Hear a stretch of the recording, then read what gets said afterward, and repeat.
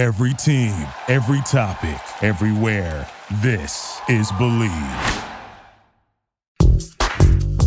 Welcome to episode 8 of This Is Our Effing Podcast, a Red Sox show with your co-hosts, Sean McAdam and Steve Lyons. Welcome to another episode. Thanks for listening. Thanks for checking us out. We ask, as we usually do, that you rate and review the show on whatever platform you get the podcast on, and please let your Red Sox friends and fans know about the show's existence and recommend it if you would be so kind. Steve, good afternoon, and how are you today? Excellent. Another week goes by, and the Red Sox still playing pretty good baseball for the most part. Yeah, a little disappointing, I suppose, over the weekend to drop 2 out of 3 to a pretty mediocre Kansas City team that had lost 11 and 12 before that series. The Royals get 2 out of 3 from the Sox at Kauffman Stadium over the weekend. Red Sox really did themselves no favors on Sunday afternoon with a sloppy game, a couple of big defensive letdowns that led to the loss. But after their second day off, scheduled day off in the span of 4, which really broke up that string where they had played 17 days in a row, all against pretty good teams. They now have had the benefit of a couple of days rest, and perhaps they're going to need it because this is a very demanding portion of the schedule coming up in this week. The Red Sox, as we record this, Steve, are set to begin a 3-game series at Tropicana Field against Tampa Bay Rays, the team that is closest to the Red Sox in the standings, being just a half game out. The Rays themselves are scuffling a little. They have lost 6 straight, had a rough road trip that ended in Seattle with yet another sweep. In fact, they have not won a game since Tyler Glasnow's elbow injury was made public and the diagnosis for a long layoff, if not eventually Tommy John surgery. But still a team to be reckoned with, obviously. And then the Red Sox followed that up by coming home and hosting the Yankees for their first visit to Boston in 2021. It really is amazing. And I know this is kind of the vagaries of the Major League schedule, and you could always sort of pinpoint a weird time. But we're in late June, Steve, and the Red Sox have played more games against the Atlanta Braves than they have against either the Rays or the Yankees. That just doesn't seem right. Yeah, I mean, it's a scheduling snafu, really. But what it does set up is for some pretty exciting baseball down the stretch, because you're going to have to play both of those teams quite a bit in the second half of the season. And, if you want to call yourselves the champions of the division, you got to beat up on the division. And we talked a little bit, I think, last week about how the schedule falls out and how it can really benefit you as a team by the teams you're playing at the time. Sometimes you bump into a team, they're so hot you can't get them out. Sometimes you bump into a team on the schedule who can't get out of their own way. I mean, Tampa Bay is one of those teams right now. You're talking about a team that won, 16 out of 17 earlier in the season, now 6 in a row. I think they've been walked off about 4 of those 6 losses. So they have, turned around and scuffled a little bit. I think any team right now that you talk about, you can say they have some oddities to them, not only the team, but the schedule and the way things have played out so far in this season. When you talk about the Red Sox, they go through that 17-game stretch where they have 0 days off. They're playing against pretty darn good competition, and they play really, really well. And then you go to Kansas City and you drop 2 to a team that, again, can't get out of their own way. That's not a team that you should be losing games to. And the defense kind of rears its ugly head again. That is going to be, I still think, a continuing problem with this team throughout the season because it's a very difficult thing to address without personnel change. If you have a second baseman and he's kicking the ball around, his extra work at second base at 2:00 in the afternoon is great. But if you're a major league player, you kind of are who you are. The only way to make it a better second base situation is to get a different second baseman. Yeah, I think that's a reference to Christian Arroyo, who had kind of a ball explode at his feet and go off his foot and roll into foul territory and under the tarp for a ground rule double on a play that should have been made. I would say that Arroyo has been otherwise excellent at second base, and I would look at that as more of an outlier for him.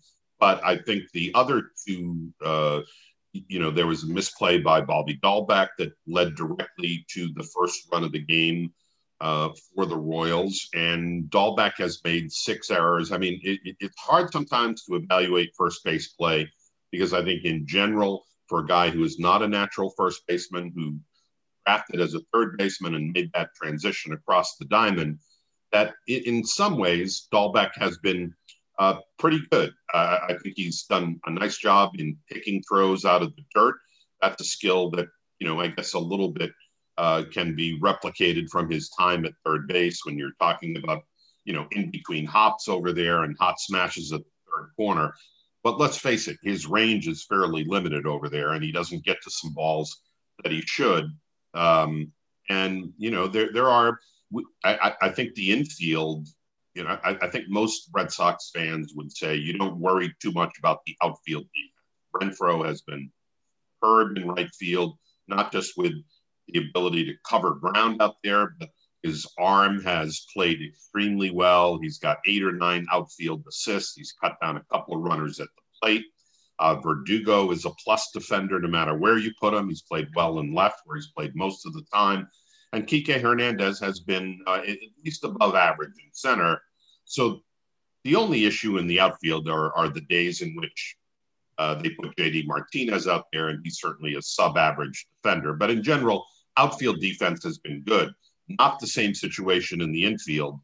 Bogart's some limited range. Dahlbeck we've talked about. And even though Devers is now kind of an break-even zero on defensive runs saved. In other words, he's not a liability, even if he's not saving runs. The infield is the area, to me, they have to worry about defensively. Yeah, no question about it. And things have changed a little bit. The Red Sox are much less of a ground ball pitching type of a team. So it used to be, hey, if you got a bunch of sinker ball pitchers, you better have a bunch of guys in the infield that can catch a ground ball. And, all those things that you just talked about with Dahlbeck, that, his range at first base, which kind of amazes me if they thought that he was going to have good range at third base, because your range doesn't change very much regardless of the position you play. But you're 100% correct about changing positions.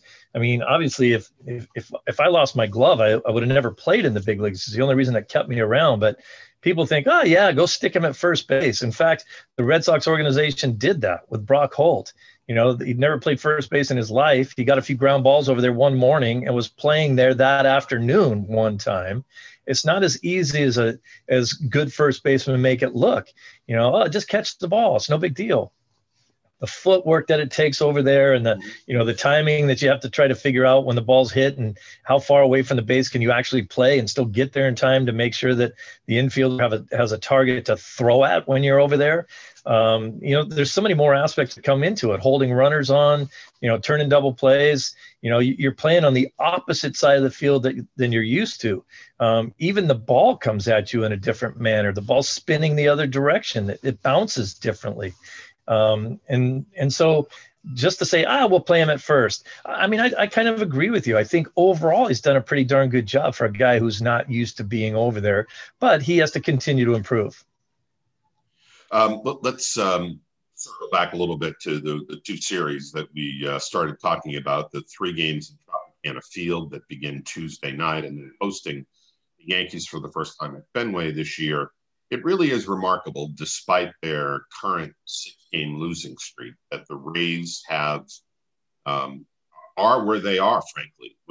If you look at that rotation now, the only recognizable name in that rotation is the guy who's the oldest starting pitcher in the big leagues, Rich Hill, who has, after a rough first few weeks of the season, has really rebounded and been uniformly excellent for the Rays. But to think about Charlie Morton leaving via free agency, Blake Snell being part of the trade in San Diego, and now Glasnow sidelined with that elbow injury, and still the Rays keep plugging along. It's like, I wrote this today, Steve. It's kind of like they're the villain in the slasher movie who, just can't be killed off. You can chop off an arm or stab him in the back and he keeps coming after you. That's kind of where the Rays are. They seemingly have this bottomless pit of talent in their minor league system. No matter who they lose, they just plug in some prospect who continues to help them out. Yeah, I mean, and if you're the Red Sox in that movie, you're saying, don't go into that dark room, turn the light on. Because, I mean, it has been amazing. And it really goes back from a foundation of scouting from years ago, really. I mean, you go back 10 years, really. They have made some pretty deft trades. There's no question about that. The Archer deal that we had talked about, where they got Glasnow, Meadows, was, pretty amazing deal for them. But that is doing their research, doing their homework, scouting players, understanding the type of player that's going to fit into their system and work, especially without being able to spend very much money. And that's the most impressive thing. It seems to me you should be able to put together a pretty good baseball team. You got, $240 million to spend. And, sometimes you can fool yourself and overspend on a guy who doesn't pan out. And then it's a little bit more difficult. But when you continually have to work within a budget and keep throwing out top-notch major league talent that become household names after a couple seasons wearing a Tampa Bay uniform from a guy you'd never even heard of before, to me, all comes down to how well they evaluate talent at a young age, when these players are young and when they're being drafted. Because like we said, they have made some good deals over time, but that's not how they've built their franchise. It is about drafting and signing and scouting and development. That's how a small market team with a very limited payroll has to do it. They can't be players in free agency. They decided that $15 million was too expensive for Charlie Morton. They were worried that Snell was getting closer and closer to free agency, and they had to move them to capitalize on the years of control remaining and get some young players back from San Diego. So they're constantly having to reinvent themselves, and yet they managed to do it. And in this series, Red Sox fans will get a look at the guy who has been the top prospect in Major League Baseball for the last 2 years, shortstop Wander Franco, who has just incredible talent. He's been tearing it up at AAA, and he'll be making his Major League debut in the series, though likely not at shortstop. They could use him at second or third, which tells you a little bit about the depth of that organization, that you're bringing up the best minor league player in all of the game, and yet you don't have room or the ability necessarily to play him in his natural position, which leads me to ask a question. Would the Red Sox, and you can talk about Franco if you'd like, Steve, but this has got me thinking about, should the Red Sox be making a similar move to inject a little energy and life into their lineup and roster midseason by promoting one of their own top prospects in Jarren Duran? I'll start with Franco, which is, I think it's going to be fun. I think he's the first kid in 2001 to be born in 2001 to get to the big leagues. I think you're talking about a child that they're bringing up here. Yeah. To come in. But that just shows you, when an organization feels you're ready to go to the big leagues, you go to the big leagues and you play. It is a little strange that they're not going to play him at his natural position, because you would think defensively coming into the big leagues is where he might feel the most comfortable. He's going to be a lot more nervous going to the plate, because that's where everyone kind of recognizes who you are. Are you hitting the ball well? If you clank a ball at shortstop, okay, no big deal. But if you're 0 for 20 when you come to the big leagues, people notice. As far as Duran is concerned, if he's ready to come, then get him up there. And obviously the Rays aren't worried about the age of a player. They're worried about whether or not they think he can handle being in the big leagues. And some of these young players have been showing that they can do it at a much younger age than when I played the game. And they come up with a lot more flair, a lot more confidence, a lot more, just assuredness in their abilities. And they feel like they belong from day one. And that to me, that's a good thing. Yeah, I mean, you look around the game, and to see the number of five-tool standout players who are, even after having established themselves a bit, still under 23 years old. Guys like Ronald Acuna Jr., who the Red Sox saw a couple of times in Atlanta last week, Juan Soto with the Nationals, Fernando Tatis Jr., some guys with the Chicago White Sox that have come up and made Luis Robert, other guys that have had that quick impression at a very young age, barely legal drinking age, and they're coming up and impacting pennant races. You and I have talked a lot about the Red Sox inability to solve that leadoff spot, whether it be Hernandez or Marwin Gonzalez or Christian Arroyo. Nobody has claimed that spot. Maybe even if the Red Sox do in the next couple of weeks, bring up Jarren Duran, I wonder whether they would view putting him in that leadoff spot as too much of a, there's going to be enough spotlight on him when he comes up after all. No matter when, in a market like Boston, particularly when the Red Sox are good, it's all eyes on the team, and he's going to be under the spotlight no matter where he is. I wonder if they would be wary of plugging him into that top spot in the lineup, figuring that that's one more thing that he doesn't have to, that he doesn't need to deal with as he makes his debut. The organization and Alex Cora are both very cautious in that regard. They do look to plug guys in the place where they feel like they could have the most success or where they could protect a player in a lineup at times. I don't necessarily agree with the philosophy, just based on what I said just earlier. If you're ready to play, or if they believe you're ready to play and they want you to play in the big leagues and you're in the lineup, what difference does it make? If he's been leading off and that's where he's most comfortable hitting, put him in that spot when you bring him up to the big leagues, especially when you've been having a little trouble in that spot.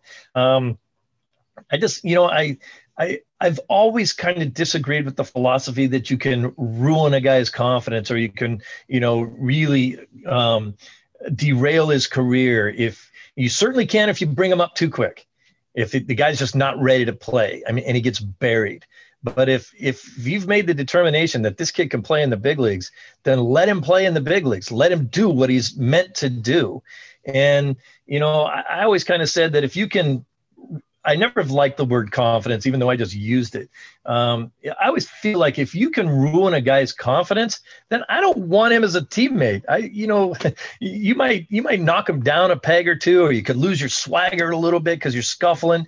But if you don't wake up as a player every day thinking you're going to go 3 for 4 today, then I don't want to play with you. Even if you're in an 0 for 25, you got to wake up the next day saying, today's the day. I'm going to do it today. And show up at the ballpark the same way you always do. If you're a guy that can get your tail knocked between your legs, then go play for someone else. And I just don't think Duran's that kind of a kid. I think he's going to come up. He may scuffle. A lot of players do. But I also think that he's shown the signs that he's talented enough where he'll go through all of it. Remember Bogaerts a couple seasons ago? He went like 6 for 100. Even I was saying, they should sit him down or send him back to AAA for a few weeks just to let him breathe. And he eventually came through it. That was a really bad scuffling time for him, but look at him now. Right. And, it's not as if you can point to any economic reasons for not promoting Duran at this point. We are long past the time in April by which he would have had a full year of service time. You only need 2 weeks of the season to pass, 15 days, I think it is, to deny a player a full year of service. So we're well past that. It's not like they're burning a full year of service time because we're almost halfway through the season. And even on the arbitration scale, not that a Red Sox team that is a top market team should be worried about having to pay or deal with an extra year of arbitration down the road. But we are now past the Super 2 stage once you get past the middle of June. So there are no economic issues that would preclude them from bringing it up. It just seems like the Red Sox want to wait a little while, but you wonder if, just like Franco is going to deliver a shot of adrenaline to that Rays roster at a time when maybe the guys are worn down a little bit. I think the same could be true for Duran. He could inject some life into the Red Sox in the middle of the summer. So we'll see where that goes. Let's move on to a couple of national issues, Steve. We began the TSA inspections on the field of pitchers on Monday, that was the first day that Major League Baseball really stepped up its enhanced crackdown on foreign substances. We saw Jacob deGrom sheepishly turn his belt buckle over, turn his hat over to the umpires as he came off the field after the first or second inning. Saw a video of Joe Kelly doing it with the Dodgers. It went smoothly. Nobody got caught on the first day, but it is kind of an awkward look for Major League Baseball. Have these modified strip searches going on at the end of innings pitchers, and it's a weird thing. I don't know if we're ever going to get used. Yeah, I mean, guys will just figure out different ways to, hide it, I suppose, if they still want to use it. This is a way bigger deal than I thought it was going to be, especially when you listen to the comments of the players and you listen to a guy like Bauer talk about work with us. Maybe we could come to an agreement somewhere. I know it's illegal, but, hey, this has been going on for a long time. You're talking about one of the best pitchers in the game almost saying, hey, this ain't going to work because everyone's doing it. And you need to figure out a better way than just coming out and saying, guess what? You can't do it anymore. So I just didn't think it was going to be as big an issue as it's becoming. And I don't know, I saw something on Twitter. Someone had said, checking DeGrom, to see if he's got a substance is like asking the good Lord if he's got loaves and fishes up his sleeve. It's like, come on, how do you stop the best pitcher in the game, from going out there and doing what he does? But, we'll see what happens, the first time someone actually gets caught. Yeah, I think that's going to be fascinating. There'll be the automatic ejection and the 10-game suspension, but you wonder how other players and a manager is going to react to that the first time a guy is thrown out of the game. Who knows? I think there's a lot we don't know, and it's going to be fascinating to see how this unfolds over the next couple of weeks. And finally, we have some history made in San Diego with Padres starter Yu Darvish becoming the fastest pitcher ever to get to 1,500 career strikeouts. It took him 197 games to get to that level. And Steve, this is a microcosm of how the game has changed. He did it 9 games faster than Randy Johnson did, who needed 206 games to get to 1,500 strikeouts. No dismissal or no disrespect meant to Yu Darvish. He's been a pretty good pitcher since coming over from Japan. But the fact that, a pretty good starter is now getting to a milestone faster than arguably the greatest strikeout pitcher in the history of the game tells us a little bit about where we are in 2021. Yeah, faster than Nolan Ryan, faster than Clemens.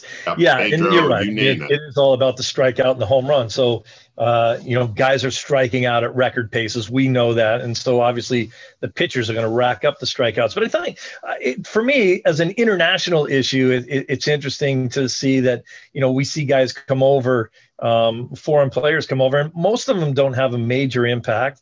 Yu Darvish certainly is a guy who has, and I think it's pretty impressive. And then on the flip side of that, as a hitter, Ichiro, who, you could argue has more hits than anybody in the history of the game, if you tally up all the hits he had in Japan when he played there.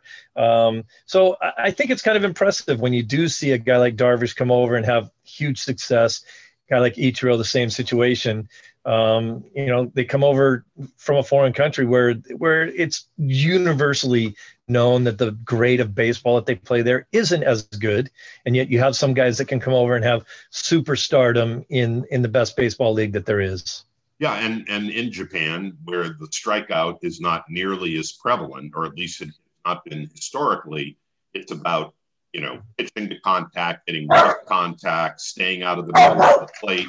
Strikeouts do not accumulate in Japan the way they do in North America and in Major League Baseball. And yet somehow Darvish has been able to make that transition and be a dominant starter here in Major League Baseball, now with his, fourth team, I think, with the Padres. But it is a snapshot of how much the game has changed and how much the strikeout has become so much more prevalent in the game in 2021 than it was even, 5 or 10 years ago, that somebody, a late arriving guy to the big leagues, sets a record that had been held by arguably, one of the 3 or 4 most dominant pitchers ever to play the game. So that's kind of where we are. That'll wrap up episode 8 for This Is Our Effing Podcast, a Red Sox show with your co-host Sean McAdam and Steve Lyons. Again, we ask that you rate and review the podcast, tell your friends about it, and spread the word if you would. We would appreciate it. We'll be back with you next week. Steve, look forward to it. I will as well.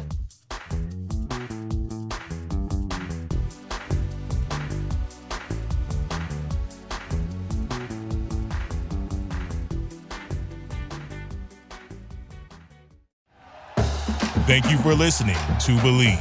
You can show support to your host by subscribing to the show and giving us a 5-star rating on your preferred platform. Check us out at Believe.com and search for BLEAV on YouTube.